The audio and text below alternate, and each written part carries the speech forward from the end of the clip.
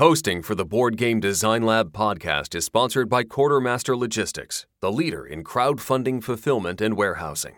Check them out at qmlogistics.com. Welcome to the Board Game Design Lab podcast. Each week, we want to bring you an insightful interview on a specific topic in board game design to help you design and create games people love. And now, here's your host, Gabe Barrett. Hello, my friends. This is Jamie Stegmaier, your guest host today of the Board Game Design Lab. And today I am here with Gabe Barrett. There he is. Hey, Jamie. So this is kind of interesting. This is episode 100.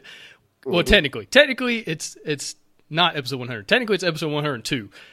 Carla Kopp, the wonderful Carla Kopp, was actually episode 100, but because of the way the schedule worked out and the calendar and Kickstarter campaigns and all that goodness, this is the celebration of episode 100, but it's actually episode 102, and I really appreciate you being here to guest host, man. I'm excited to talk to you. Yeah, I mean, the tables have turned today, and I'm excited about the opportunity to ask you questions. You are so generous with your time, and you ask so many great questions of other designers and other people in the industry. I am so excited about the opportunity of getting you to just talk about yourself and what you're excited about, what your struggles, your everything that's going on with you. So, should we jump into it? Yeah, absolutely. It's kind of weird. My notes over here, it's almost blank. It's a super weird. Like normally, I've got like a whole page, an outline of all these questions and like all this follow up stuff. Right now, it's just got a couple words, and so yeah, it's a little. I'm a little anxious, honestly. It's like it's a little odd, but yeah, let's have fun. Well, so Gabe knows some of these questions. He knows maybe a few of them. So let's start out with one that you know, and then we'll jump into some of the ones that you don't know that I'm going to talk about. All right. So one of the ones I asked you is, let's start out with this since we're going to cap it off with a similar topic. What 3 games that you are actively playing or have played recently are you the most excited about right now? Yeah, for sure. And so, all right, so one of them is Time Stories because it's just still an amazing game. The expansions that keep coming out, it's frustrating to live in Honduras because I can't just go to the game store and buy the next one, you know. The new one that just came out, I think, is the pirate one, like the Brotherhood of the Coast, I think. I'm super pumped to play it. Still love that game. Still love the way every game is similar but different. You know, it's the same mechanisms with some added to it and a new story.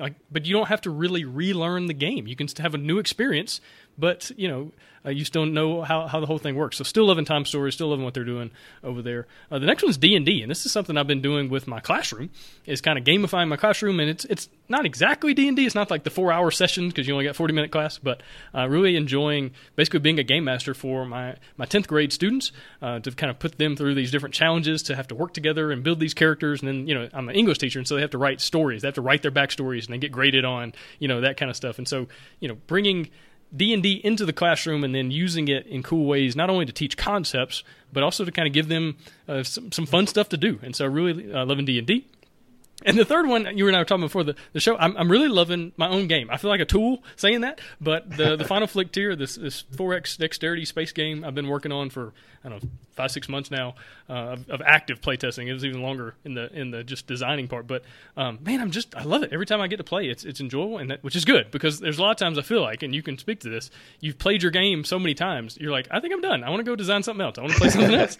But I haven't hit that point yet. And what's been fun is creating new factions and new expansions. I think that's really been helping. Like last week I was trying out a new faction, and so it was actually pretty good. That's another good thing. It's like I've played the game so many times, I kind of have a good feeling about what factions need to do and like how many points their buildings need to be worth, stuff like that. And so, man, it's just been a lot of fun playing that game. And so, yeah, those are the top 3 right now. That's awesome. And I'm glad you enjoyed it. You included one of your own games in that list because that, especially at this stage where you're gearing up for the Kickstarter. We'll talk about that a little bit later, but it's great that you are sustaining that passion through the project. There may come a day where you're like, I really just need to set this aside. It's in production now. I won't worry about it for a while. But I'm glad that day isn't today. Yeah, for sure. So let's see. I'm going to jump around a little bit. I have topics all over the place because you are doing a lot. You're a game designer. You host your podcast. You hosted a convention recently online. You also play games. So we'll jump all around here.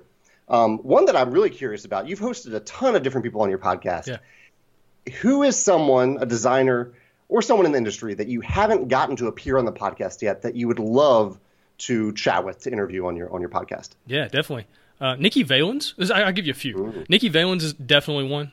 She's just an amazing designer. I've talked to her in the past about coming on the show. It just hasn't worked out scheduling wise, and she was super busy at Fantasy Flight, and I think now she's doing her own freelance thing. So maybe she got a little extra time. I need to hit her back with an email. But yeah, she just an incredible designer. Fog of Love, Mansion of Madness. Was it Legend of Dragonholt? I think that incredible, like just feat of design. It's like part RPG, part board game, just amazing. All the incredible amount of content she put in. So I'd love to talk to her at some point. Also, Ignacy Shevchenko. Love to get him on the show at some point.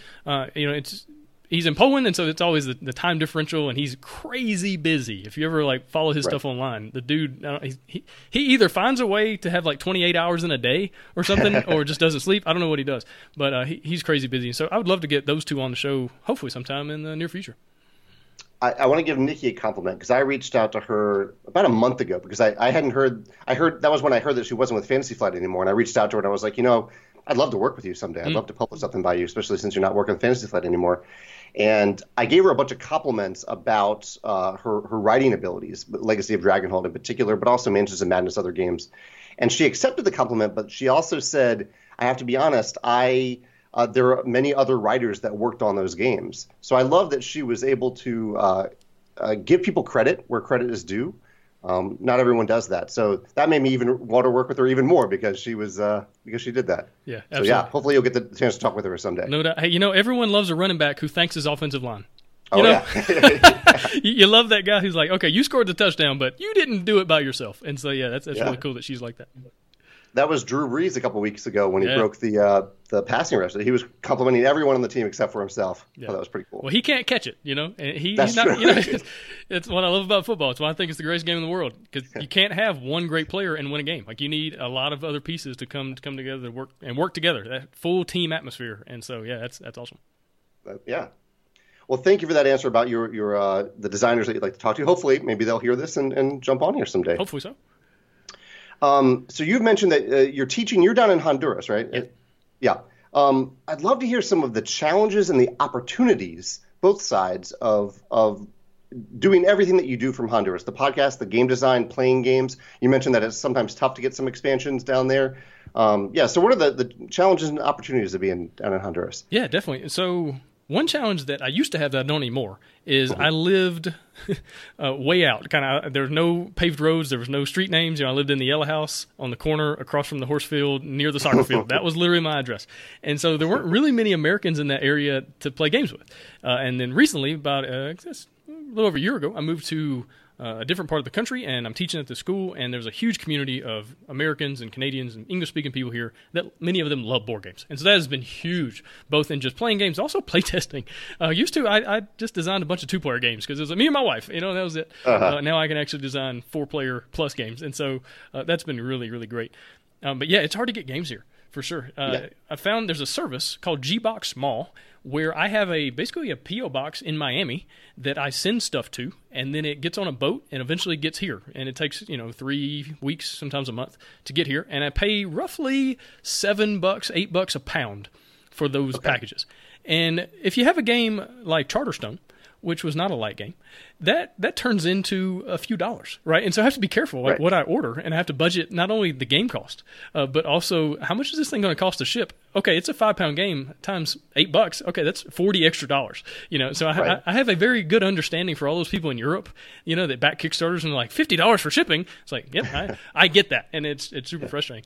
But it also helps you pick the best games. Like you wait. You go, okay, let me make sure this is good. Let me watch 4 reviews and wait till it goes on sale on Cool Stuff or whatever, and then get it. And so you have to be a little more strategic about things. But as far as and also playing games, so I started. Me and a friend of mine here, we started a game group on Monday afternoon. So after school, we've got a group of about 10 kids or so.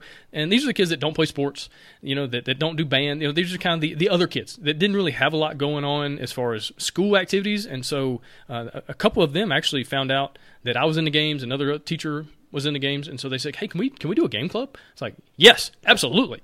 Yeah, definitely we can. And so I've had a lot of fun just playing games with those kids. But it's been the challenge with them is they've never played games. Like they played Uno and Monopoly and Scrabble, but they had never played a lot of just the modern board games. And so, just it's a good challenge, it's a good problem to have, right? Of teaching all these new games and new mechanisms and stuff. It's funny when like you play Dominion and it blows their mind. They're like, "What? I didn't know you could do this." It's like, yeah, 10 years ago, right? But it's been a lot of fun at the same time. So it's a challenge, but also been a really cool opportunity. Kind of going with what you were saying, but I think those are the biggest things. But man, it's a challenge for sure. But it's a lot of fun to overcome these obstacles. And I think that's one thing I love about this whole thing, game design in general. It's a puzzle, right? Yeah. Here are the pieces. How do I put them together so it's fun and people enjoy it? And it's been fun so far. Well, it's nice too that you get that exposure to different types of people. Like you mentioned, some Americans there that play games, they know those games, and you mentioned kids who haven't ever played Dominion before. So that's great as a designer to see how different types of people react to your games. Yeah. I bet it'll show in your rule books, I bet, the way that you explain how to play. Yeah, for sure. That's something that's definitely been good is I can blind test a rule book with a lot of different kinds of people that really know games, who've been playing games for years, versus a person who's played Uno. And it's a totally different thing. And I remember when I was getting ready for the Cardboard Edison Award this last go-round, I just was blind testing the rule book. I'd say, hey, here's the game, here are the components. I want you to teach me how to play. And I'm not going to say anything. I'm just going to give you the rule book, and then you show me how to play. And I had a notebook full of notes, just packed full of things I had to change and add and change wording. You can't use certain words for certain mechanisms because not everybody knows what that means, right? Now, this is something Carla Kopp talked about a couple weeks ago. When you say push your luck, some people think that just means rolling dice. It's luck, right? It's lucky, right? Dice are lucky, so push your luck, roll dice. Like, no, not exactly. And so you have to be aware of that. You get so close to things, you forget that not everybody knows this vocabulary. Right. That's a great point. Yeah. So you've touched upon this a little bit in this answer, but I'm curious about your gaming habits in general, like the balance. You mentioned you have a Monday night game group. What's your balance between playing prototypes, whether they're yours or another designer's, versus playing published games? Like, do you aim for a certain balance there, or does it just end up working out a certain way depending on where you are with the game? What's your balance, your ratio there? Yeah. So it kind of depends on time of year. Right now, I got this Kickstarter coming up, and so I've been playtesting the crap out of my game, just like trying to get it as done as possible before launch. One, so I can have its final product to show as possible, but also so it gets to the printer faster, right, and gets into people's hands faster. I think that's something maybe not every Kickstarter creator thinks about. It's like I want to get this to people as soon as possible. Not a year from now. Because like you've talked about in the past, the hype train can be a very fickle thing. And so if you take I feel like there's a window of opportunity that you don't want to miss. So right now I'm playtesting a lot of my own games. Well, just one really. But also it's basketball season. And so I'm coaching 3 afternoons a week. And so that's taking up a lot of time as well. And so right now it's a lot of prototypes and then every now and then some published games. Now, when basketball season ends here in about a month or so, I have a lot more time, especially with that Monday gaming group. I can spend more time there, be there more often, play more games, or at least the games that we all own, play them different ways, get some expansions in maybe. And then also the summer. The summer's a totally different animal as well because school is out and I'm back in the States and I have a very good friend, a couple friends, a man and a guy and his wife, people I grew up with, people that have been amazing friends over, 30 years at this point. And they have a wall of games, and I have played very few of them. And so over the summer, we would go weekends, and it would be like, all right, we're playing 10 games this weekend.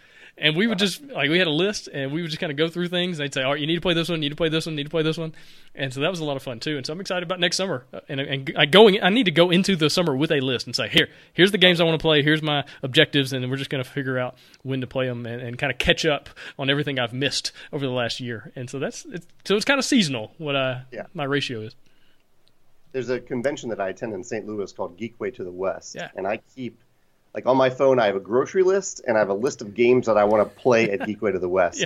Because they're games I'm not quite there to buy. I'm curious about, but I don't want to buy them. Mm-hmm. But last year, I think I played around 20 games. I learned and played 20 games at Geekway. Wow. And I ended up buying a couple of them, but it was nice to just get exposure to a ton of games all at once in a short amount of time. Yeah, definitely. Now, is that a Friday to Sunday kind of thing? That was it was a Thursday to Sunday. It was 4 days. Gotcha. Yeah. That's still a lot of games. That's awesome, man. It was, yeah. But it was fun. It was a good time. No, absolutely. And as a designer, every game you play is like a brand new opportunity to learn something. It's just like, what are other people doing? And that's one thing I love about this hobby. It can be competitive just because it's an industry, it's a business like anything else. But so often, as designers, we're all curious. What are other people doing? What are other people figuring out? Whose shoulders can I stand on? What mechanism is going to give me an idea for my next game? And every now and then you're like, crap, I had this idea 3 weeks ago, and now it just came out as a game. Or, I've been working on this game for 6 months, and now almost the same game just came out on Kickstarter. It's like, well, dadgummit. That happens every now and then, but for the most part, it's like, oh, man, these really awesome people are coming up with really cool ideas, and it's going to help me become better as a designer or do my own thing, and, yeah, it's just really cool. Well, let's talk. That actually branches into one of my questions. Your listeners probably don't know this. I don't think we've talked about this on the podcast, but every now and then, Gabe and I will email, you and I will email about video games that we've learned about. Yeah. I don't play a lot of video games, but I love watching videos about them to learn from that realm of games. And I think you're probably pretty similar there. Yep. And we've talked about a bunch of games there. Zelda Breath of the Wild is one that I've somewhat publicly talked about as being an inspiration for me. But are there any video games that you've heard about recently that have been inspiring to you as a tabletop game designer? Ooh, that's a good question. And it doesn't have to be recently. If you can't, there could be an older one too. Yeah, I mean, Breath of the Wild was a big one, right? You and I talked for a while back and forth, and it's funny. I want to play video games so bad, but I feel guilty because I've got all these board game ideas that I need to be working on, or like the podcast, and so it's hard for me to justify sitting down and playing a game for an hour because I want to play Breath of the Wild. I want to play The Witcher. Like I want to play these like big, grandiose, epic games, not so much Angry Birds, And so playing those big games, it's a pretty big time commitment. So I haven't been able to justify it yet. Maybe over Christmas break, and I've got some extra weeks off from school or something like that. But yeah, Breath of the Wild was a big one. It's like, wow, this, and it's kind of like that with some board games. You play it and you go, I didn't know you could do this. Like I never thought about being able to do this. And like, how can I do it differently? How can I take these ideas and maybe spin them around and maybe add do a different theme or do different mechanisms or whatever. And so Breath of the Wild was like that. It was like open world board game. And I think, oh man, what's the guy's name? The guy that did Zaya Legend or whatever it is, the space game.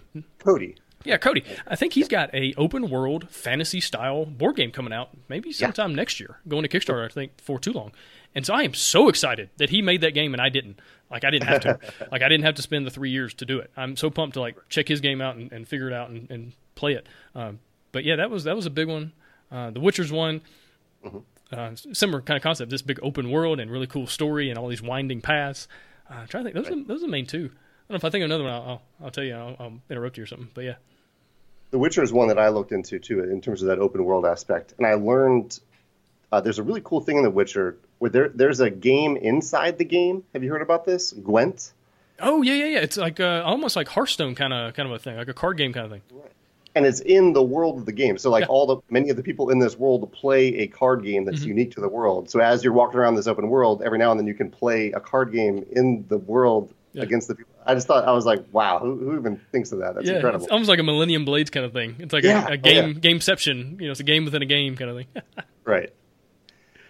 Well, let's see. Let's talk about, so very recently you hosted a unique convention. I've never seen anything like this. I don't know if this was your idea or if you saw it somewhere, but basically it was a Facebook group, I think, that you put together where people could join the group. They if they were participating, they would pay if they were attending, they would pay a small fee and learn from a ton of different designers and people in the industry that you set up a big schedule throughout the day where a designer every hour, I think, would take questions or talk. They had some flexibility there, and it worked. I was blown away by how well it worked. And I was amazed that no one else had ever done this before. Did you get this idea from someone else? And what were some of the things that you learned from running this online convention? Yeah, definitely. So I don't know how I ended up on this email list for this lady. It's called Unstoppable Writers or something like that. And she sent out this mass email, and it was actually in my junk folder. But this is like maybe a year ago, something like that. And she announced this online writers conference and workshop kind of thing. And I, for whatever reason, I was checking through my junk mail just to see if anything had gotten stuck in there. And I saw this, and I just started reading through, and I was like, oh, that's an interesting idea. And it was like $25. And I was like, I kind of feel like this could be something board games could do. I like a little online conference, and because you don't have too many board game design conferences. I think there's only been one or two that have happened, and those are all in real life. And you got to pay for a hotel, and you got to pay for plane tickets, and all of the food. It's a lot to take into consideration, and a lot of people don't have that money or don't have the time and opportunity. And I thought, hey man, online conference, that'd be cool. And so I paid $25 and I went to this writers conference online, and I think there was like 7 or 8 of us. Like, I think there was as many speakers as there were attendees, which I felt kind of bad for the lady because I felt like she put a lot of time and effort into it. But I took notes the whole time on how to do this and what I would do different and how I think I could do it better. And so, like, I didn't super pay attention to the writers talking. They gave some pretty good talks, but it was like, okay, I need these graphics, I need these emails, I need to contact these designers, I need to have these topics, like this kind of stuff. I'm just taking notes and notes and notes for several hours that day, just kind of experiencing that conference. Yeah. And then and then it kind of worked out. I started reaching out to designers. You were gracious enough to come on, and several other just really awesome people who are either friends of mine or people who've come on the show. And yeah, it was just a really, really cool conference, the Ignite conference, which I learned after I named it that Microsoft does the Ignite conference. So, oh well, there goes my Google ranking. It's not going to show up. But yeah, it just turned out really, really well, and the technology was the main thing. It's like, is this going to hold up, right? Is everybody's internet going to hold up? And we had a couple technical issues every now and then, but yeah, it just went really, really well. And I feel like one thing that's great about conferences is that you can go and listen to great people talk, right? But what was great about this is you could go and listen to great people talk and then ask them questions while they talked. Yeah. And just say, hey, oh, that was cool. Can you tell me more? Or, hey, have you thought about this? Or what about this idea? I've got this mechanism. What do you think about that? It was just super cool. You could just reach out and touch the talkers, the speakers. Right. And so, yeah, I feel like this is hopefully going to become a yearly thing and maybe doing it a little bit differently and adding some things here and there. And maybe one day it becomes like a 2-day event. I don't know. The sky's the limit for this. But, yeah, I'm super excited about the potential. And I feel like this last one went really, really well. Had right at 100 people. That had tickets either through BGDL Plus or just bought tickets to come in or through Patreon or whatever. And so I'm excited to maybe next year have 150 or 200 something like that and have maybe more speakers, maybe make the schedule a little bit longer, maybe goes a little bit longer in the day or something like that. But I was very pleased with how it worked out. I can't wait to do it again. Is there I've just thought of this. This wasn't a prepared question, but did you coach any of the speakers? Like I'm on Facebook Live a lot. I still have a lot to learn, but I've done it a number of times. Mm-hmm.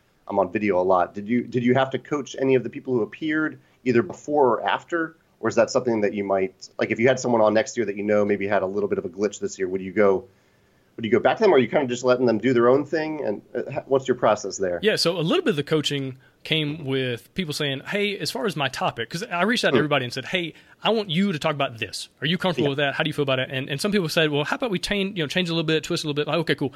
And some of the coaching came in with like, hey, here's my outline, here's my ideas. What do you think? Just kind of a back and forth. Some of the coaching was, I don't know, technology. What I'm going to do next year is I'm going to send out a PDF that says, here is how this works. Because I was not a veteran of Facebook Live. Like, I didn't know all the – and if you see that on the opening when I did the welcome, I did not realize that the comment section – I didn't realize how it worked. And so it was kind of funny. Like, I thought I was in there by myself. I was, like, talking to myself here. All right, cool. And come to find out, there's a whole bunch of people in there asking questions and saying stuff. And so I had to, like, go back in and, like, do a part 2 for the welcome. Okay. And so for next year, I'll have, like, a PDF that just kind of outlines – here's how this thing works. Here's the button you press. Here's how the comment section works. Just in case, because there was a couple of people that had never used Facebook Live before, and they didn't run into like super challenges or anything, but it could definitely be smoother for next year. Overall, though, I was blown away by it again. I was really, really impressed. It's something that I will absolutely recommend next year to people. I really appreciate that, and hopefully you'll come back on and do another Q&A of some kind. Maybe you'll come back to Kickstarter by then. Who knows? I read your blog post today, and it's like, thinking big thoughts there. I know a lot of people would love to see it. Yeah, no doubt. I get it, man. Like, I haven't slept a full night's sleep in a while, and hadn't even started yet. It's just been trying to make sure everything's ready to go, and oh man, just reaching out to different people about different things. I understand why your health took such a shot when you did these campaigns. I get it now. Yeah, well, let's touch upon that in a little bit. We'll end with Final Flick Tier and Kickstarter. Yeah. I'm very curious about that. But I think 2 more questions. One is another one that I let you know about in advance. What are 3 games that you haven't played that you are excited to experience or learn more about or play for the first time? Yeah, definitely. So one is a Fantasy Flight game called Discover Lands Unknown. Have you seen this? Yes, I have. Oh, man. It is. I don't know how they did it. This is magic. This is voodoo. This is like manufacturing voodoo that they're doing with this game where every pack, like literally every pack that gets printed is different from every other pack. Am I saying that right? Like, that's how it works. Sure. Yeah, and it's like a survival game, and every pack has individual like goals and objectives and characters and the landscapes and stuff. It's like, how was this done? And so I'm really curious just to see how it plays. I think Keyforge is another one that does the exact same thing. It's got all these different, every pack's different, totally different, but the game somehow works. And it's Richard Garfield. Of course, it's Richard Garfield behind it, right? Yeah. If anybody's going to figure this out, it'd be him. And so I'm just super excited just to open one pack and see how this thing works, and then get another one and see how that one works, and then maybe get a third one, see how this one, because it's going to be different every time. And I don't know how they did it, but super interested in it. The next one is actually one from you, good sir, called The Rise of Fenris.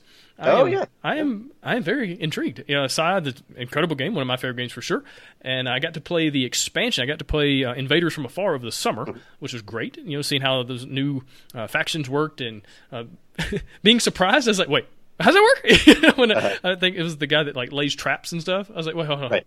What just happened to me? I don't. What? I feel like you didn't explain this well enough to me. That kind of thing. But it was really cool to see the new factions and all that. And I want to see how in the world you made this a legacy thing. That you took that game, which is such Euro at its core, and then added this really cool thematic, narrative-driven legacy style thing to it. So I'm excited to see. I haven't been spoiled at all. I avoid every forum. I avoid every video. I haven't even watched the non-spoiler previews or reviews or anything, because I don't want to ruin anything.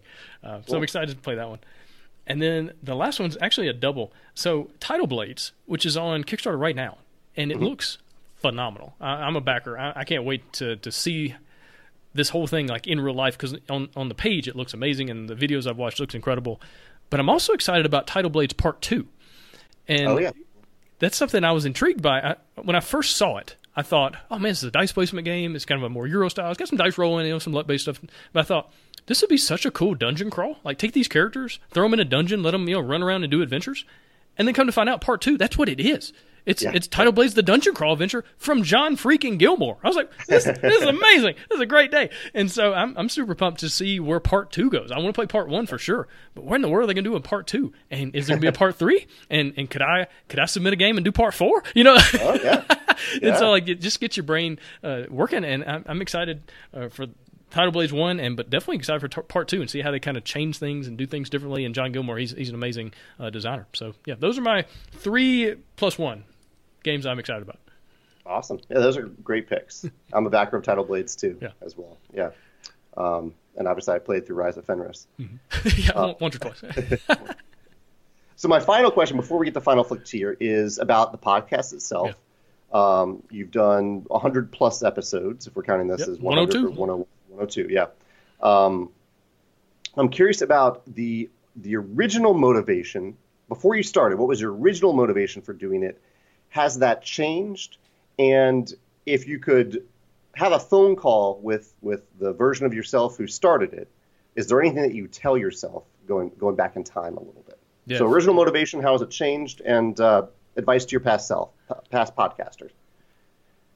Yeah, so original motivation was I was designing games, and they weren't very good, and I knew it. That's one thing. When you're making something creative, and your heart's in it, and your mind's in it, and the work effort, and the work ethic, and the effort, and all that's in it, and you just know it's not very good. That's kind of where that's where I was. It's in the early stages of figuring this whole thing out, and how do these mechanisms work, and what are games I can look at and read rule books and watch reviews and figure this whole thing out. And I was living in Honduras, and so it was like, man, this is really difficult. And I wanted to do something to be part of the community, right? That's something you talk about a lot, is be part of the community. Don't just be some random person that shows up and says, hey, will you back my game on Kickstarter? It's like, well, who are you, right? You need to be somebody that people know, and they say, oh, yeah, I know this person. They helped me out. They sent me a nice email. They said, they answered my poll question or whatever in some of these Facebook groups. And so I was just trying to figure out how to be part of the community, not because I wanted somebody to pat me on the back or somebody to back my Kickstarter one day. I had no plans to do Kickstarter, none whatsoever, up until really 6 months ago. That was not a plan ever. I love the idea of pitching to a publisher and going that route, and you taking the full risk, and you helping me with the rule book, and you doing the art and all that. I love that idea. It was just, and then we can talk about this in a minute, but this one game I had, I was like, man, I just want to do it myself. I want to do the whole thing, and I feel like I can. I feel like I've learned enough. And so, but I just want to be part of the community, and I had no idea how to do it. Because I couldn't review games. It's not like I could get a bunch of games here in Honduras. That'd be crazy expensive, and I'm not super well paid as a teacher in Honduras. And so just trying to figure out, what can I do? And I had an idea. I had several ideas for things I wanted to do. Some were board game related. Some were just life related. I wanted to write a book. I wanted to work on some other things. And then I wrote down a big list of things I wanted to do. And the podcast, this idea, I was like, what if I started a podcast? I was listening to a lot of board game just board game podcasts, and I thought I want to listen to a podcast that's about board game design, that's only about board game design, that's super specific, it's topical. You know, I don't have to wade through 15 minutes of people talking about, you know, what games they've been playing lately, and you know what kind of life stuff's going on, pop culture stuff. I did not care. I don't. Like, you guys are awesome, you're fun to listen to, but that's not why I showed up. I showed up to get this one thing, and it's only like 12 minutes of your actual episode. And so I figured, like, maybe there's more people like me out there that really want this, like, super topical, one topic, deep dive, 40 minutes. And so I thought, man, that'd be a cool idea. I wonder how I could do that. And so I wrote that down, and it was actually kind of on the back burner. And I tried a lot of other stuff. I wrote a book and, you know, did some different things. But all the other stuff that I tried, none of it worked out. Like, it just didn't take off the way I hoped it would, or the way I kind of wished it would. And so what I would change is I would go back and tell former me, don't waste your time on all that other stuff. Because I would have started the podcast about 6 months earlier had I not wasted my time on those other things. I'm glad I wrote the book. The book is a great thing. I'm super excited about that. I'm very proud of that. Yeah. You know, that's something. It's called So That. And it's just, it's about a lot of stuff I was dealing with life and people and friends were dealing with, and so I'm really proud of that project, even if it didn't become, you know, some kind of national hit or anything. But I would definitely not do the other stuff, right? I would just throw that away. Don't worry about it. Do this board game design thing, because this is something that's going to be special. That's going to create a community. I mean, there's over 2,000 people in the Facebook community right now. That blows my mind. That is absolutely crazy. I was looking at the numbers right before we jumped on the interview. The podcast has been downloaded 536,000 times. Wow. That's insane. I'm not saying that to be like, hey, look how special I am. No, I'm saying that because this is insane. This is crazy. Like, what is going on? Like, it's nuts. The whole thing is just absolutely nuts how what it's become. And I am so, like, honored. I'm so, like, just in awe of everyone who listens, everyone who sends emails, and everyone who's part of the groups, and you know, helps each other out and offers advice and offers me advice. That's one thing I love. I can go to these people, these wonderful, amazing designers, and say, hey, what do you think? And they help me out, right? So I was working on the box cover for my game, and I said, hey, what do you think? And come to find out, the way the font was, the way it kind of lined up and everything, it didn't say Final Flick Tier. It looked like it said something extraordinarily inappropriate that I didn't see because I was too close to it. And I had a whole bunch of people laughing, and I was like, thank you so much. You just saved me a lot of stress later. Although maybe it would have been, you know, any publicity is good publicity, I guess. But it looked like it had a very, very dirty word there in the title. And so just the way the letters lined up, you know, and so being able to go to a group of people and say, hey, can you help me out with this? And that's another thing I'm really enjoying right now is with the rule book. I've got so many people looking at the rule book and saying, hey, I don't understand this. Can you clarify that? Have you thought about this? Can you reword it this way? Which is really funny, and you'll get a kick out of this. So I got an email from a guy today, and we were talking about the factions and, like, naming of factions and different things like that. And he had some interesting ideas and things I'm pondering. I don't know if I'm going to change things. You know, it's my game. But at the same time, he had brought up some really cool ideas. But one of the things he said was, what would Jamie Stegmaier do? And he, like, started listing out all the things that he thinks you would comment and you would think and all that. And I was like, that's really funny. We've gotten to this place where it's like, WWJD. You know, I get my little 1995 WWJD bracelet back out. And instead of what would Jesus do, is what would Jamie do? You know, think about game design. What would Jamie do in this situation? So it's kind of funny. But yeah, it's just been an incredible community to be a part of. I am so humbled every day that I get to do this, and that people show up and that they listen and that they care what I have to say and what these guests have to say, and they oh man, it's beyond words. I don't know. I never dreamed it would become what it's become, and I'm so pumped because this is the ground floor. Like sky's the limit. Like, this thing is gonna just continue to, hopefully, unless I screw something up terribly, but it's going to continue to grow, and more people are going to come in and find the thing and learn and be able to be part of the community, and it's going to build up into this really awesome thing that I'm just so thankful and proud to be a part of. And so that's, I guess that answer what your what I would change as far as, like, do it sooner. And what was the last one? Advice? No, I think you covered it. Yeah, original motivation, current motivation, and I guess you haven't. And what advice would you give to your past self? Yeah, sounds like your motivation has broadened, but it's still at least partly what it originally was. Yeah, definitely. I just wanted to be part of the community. That's really all it was. Like, some people have asked me, "Oh, you started this because you wanted people to buy your games." What I was like, no. I had nothing but crappy games that I knew were crappy. It's not like I had this, like, one little baby game. I was like, this is going to be something special. It's like, no, I have these very terrible games, and I want to learn. I wish I could talk to designers what if I started a podcast that talked to designers like that? It was, in some ways, it was kind of selfishly motivated. It's like, I want to find the best designers in the world and just see if they'll talk to me.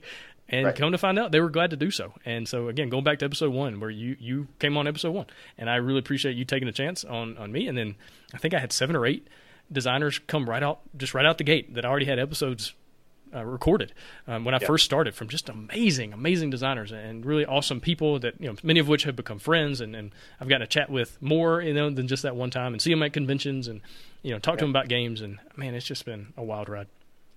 Well, on behalf of your listeners, because I am one of them, I want to thank you for your generosity of time, your curiosity, and your consistency. I think all 3 of those things have really made me connect with your podcast, and I'm guessing that many other people connect with it for those reasons, and others as well. So thank you, Gabe. And it's been an honor to interview you today. We do have a bonus round coming up.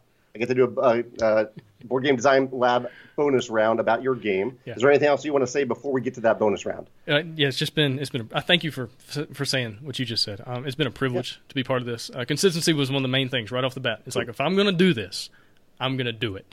And that's been my advice to a lot of other people who've wanted to start podcasts or start blogs or work on games, whatever. They'll say, hey, what's your best advice? Be consistent. Show up when people expect you to show up. And don't die on that hill, so to speak. Like, don't let anything get in the way of that, barring some like crazy emergency, but just die on that hill. And so every Wednesday, the podcast is coming out. Like, and my wife knows that. That's nothing. You have a team. Going back to Drew Brees, right? You gotta have amazing linemen blocking for you, amazing receivers catching for you, running backs, picking up the blitz. You gotta have great coaches helping you out from the box. Like all this stuff has to come together.